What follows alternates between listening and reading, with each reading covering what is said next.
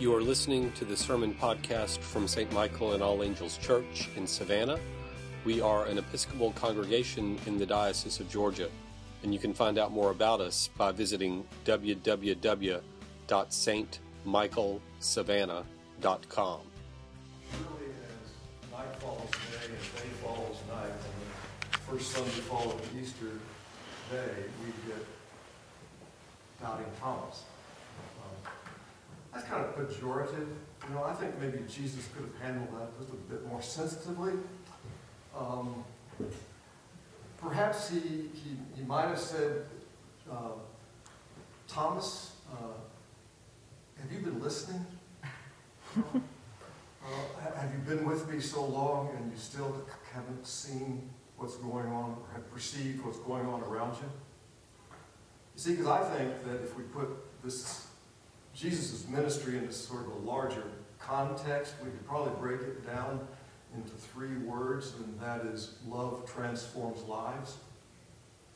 His approach was different. You know, it was not to advise and cajole, whatever. It was to love and take what comes of that. Argument certainly doesn't work in terms of changing lives. Attempts to control people, that doesn't work. Legislation certainly doesn't work. I mean, look at our own country, you know, the deep divisions, and it might be said that we're really not listening to each other. You know? And I've come to realize in my ministry over almost 40 years that, believe it or not, people really are not looking for my advice. What they seem to be asking for from me in my ministry is that I'll just listen to them. They're smart enough to make their own decisions. And there's someone there just that can understand them, maybe empathize, you know, just be there with them. You know, I think listening at that deepest level, and I want to go into it a little more deeply this morning, is a true act of love, and that's in fact what is transformative.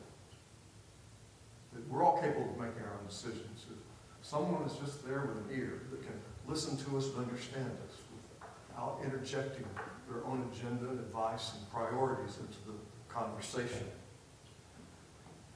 It kind of was put into context for me, it was about 5 or 6 years ago.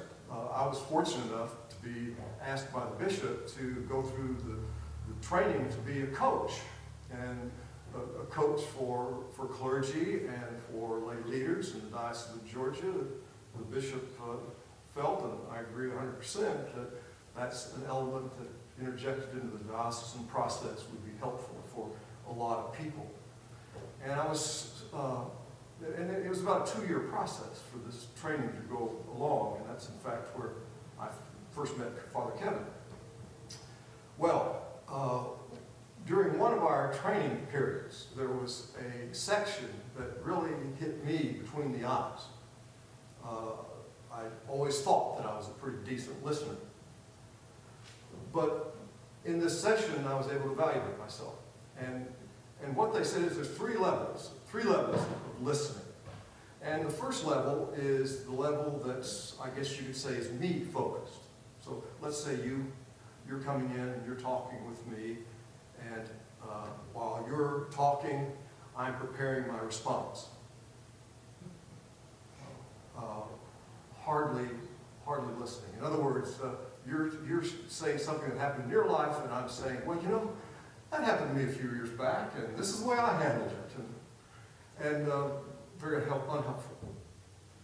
The second level, of course, is better. It's you-focused. So I'm sitting there, here you are, telling me what you want to tell me, and I'm focused on you and listening to every word that you say. Now that's better. But what that tends to lapse into is me trying to fix it. I'll see something, I'm going to fix it for you. Or I'm going to give you my sage advice. The deepest level, the third level, is one that we would call us-focused. It's just a time where you and I are present to each other. There's no judgment. There's no prejudice. and all senses are on the alert in this just quiet space that we both occupy. There's not really a you or a me, there's just an us there together. And I believe, in my experience, that's where we contact God beyond the physical.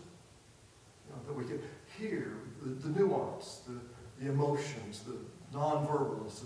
We're there and we can just be present with one another and just be there.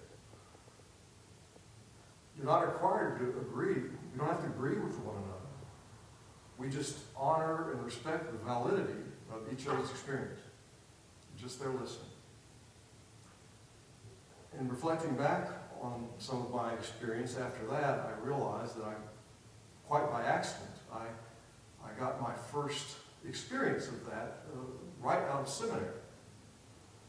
It was way back there in the late 70s.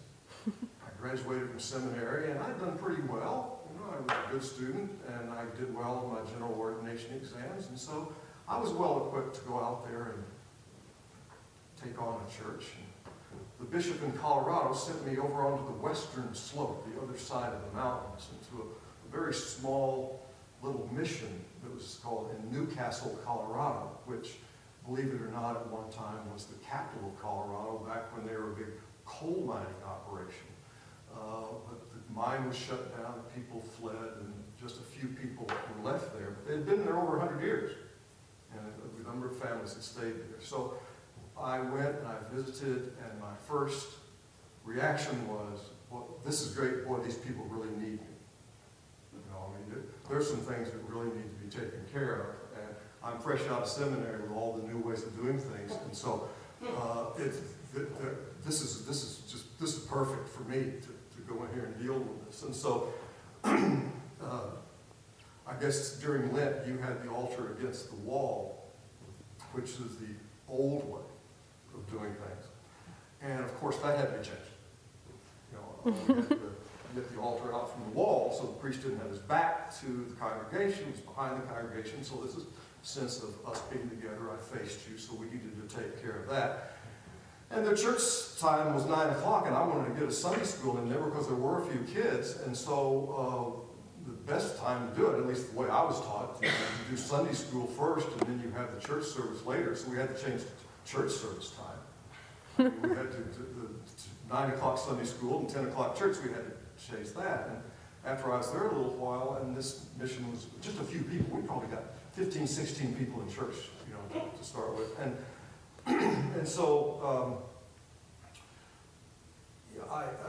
in looking at that, it was struggling and hard to pay the bills, even though we were supported by the diocese. And the Episcopal Church women had 50 grand in the bank. So boy, we could use that, in the church. So I set out in making some of the changes, and then one morning I received a call. I got in my office with a phone call. It was a senior warden's wife, and she said, "Father, I'd like to come in and talk with you, if that's all right." And I said, "Sure, Laura." Her name's Laura Muscle. I said, "Come on in and let's talk." And so she came in, very respectful, sat down in the chair, and she said to me, "Father, I think it's time that you learn how we do things around here." And so the air came out of the balloon, huh? And but I somewhat by accident anyway, I was able to just listen to her. And that community that had been there over 100 years, and some faithful families that stayed there, and they loved their church, and they had certain traditions that was very important to them. And technically, as I realized that I was trampling on those.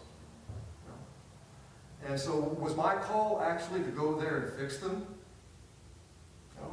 Or was it to just be with them? To listen, to understand. And it wasn't that I was a potted plant. So what happened, believe it or not, the altar goes back against the wall. We did not change the service time. We had Sunday school afterwards. And doing those two little things, all of a sudden there was some rapprochement. We began to start to work together. And even though that wasn't a place that I would ordinarily choose for myself, I never totally fit in with that, there was a connection. And there was a learning.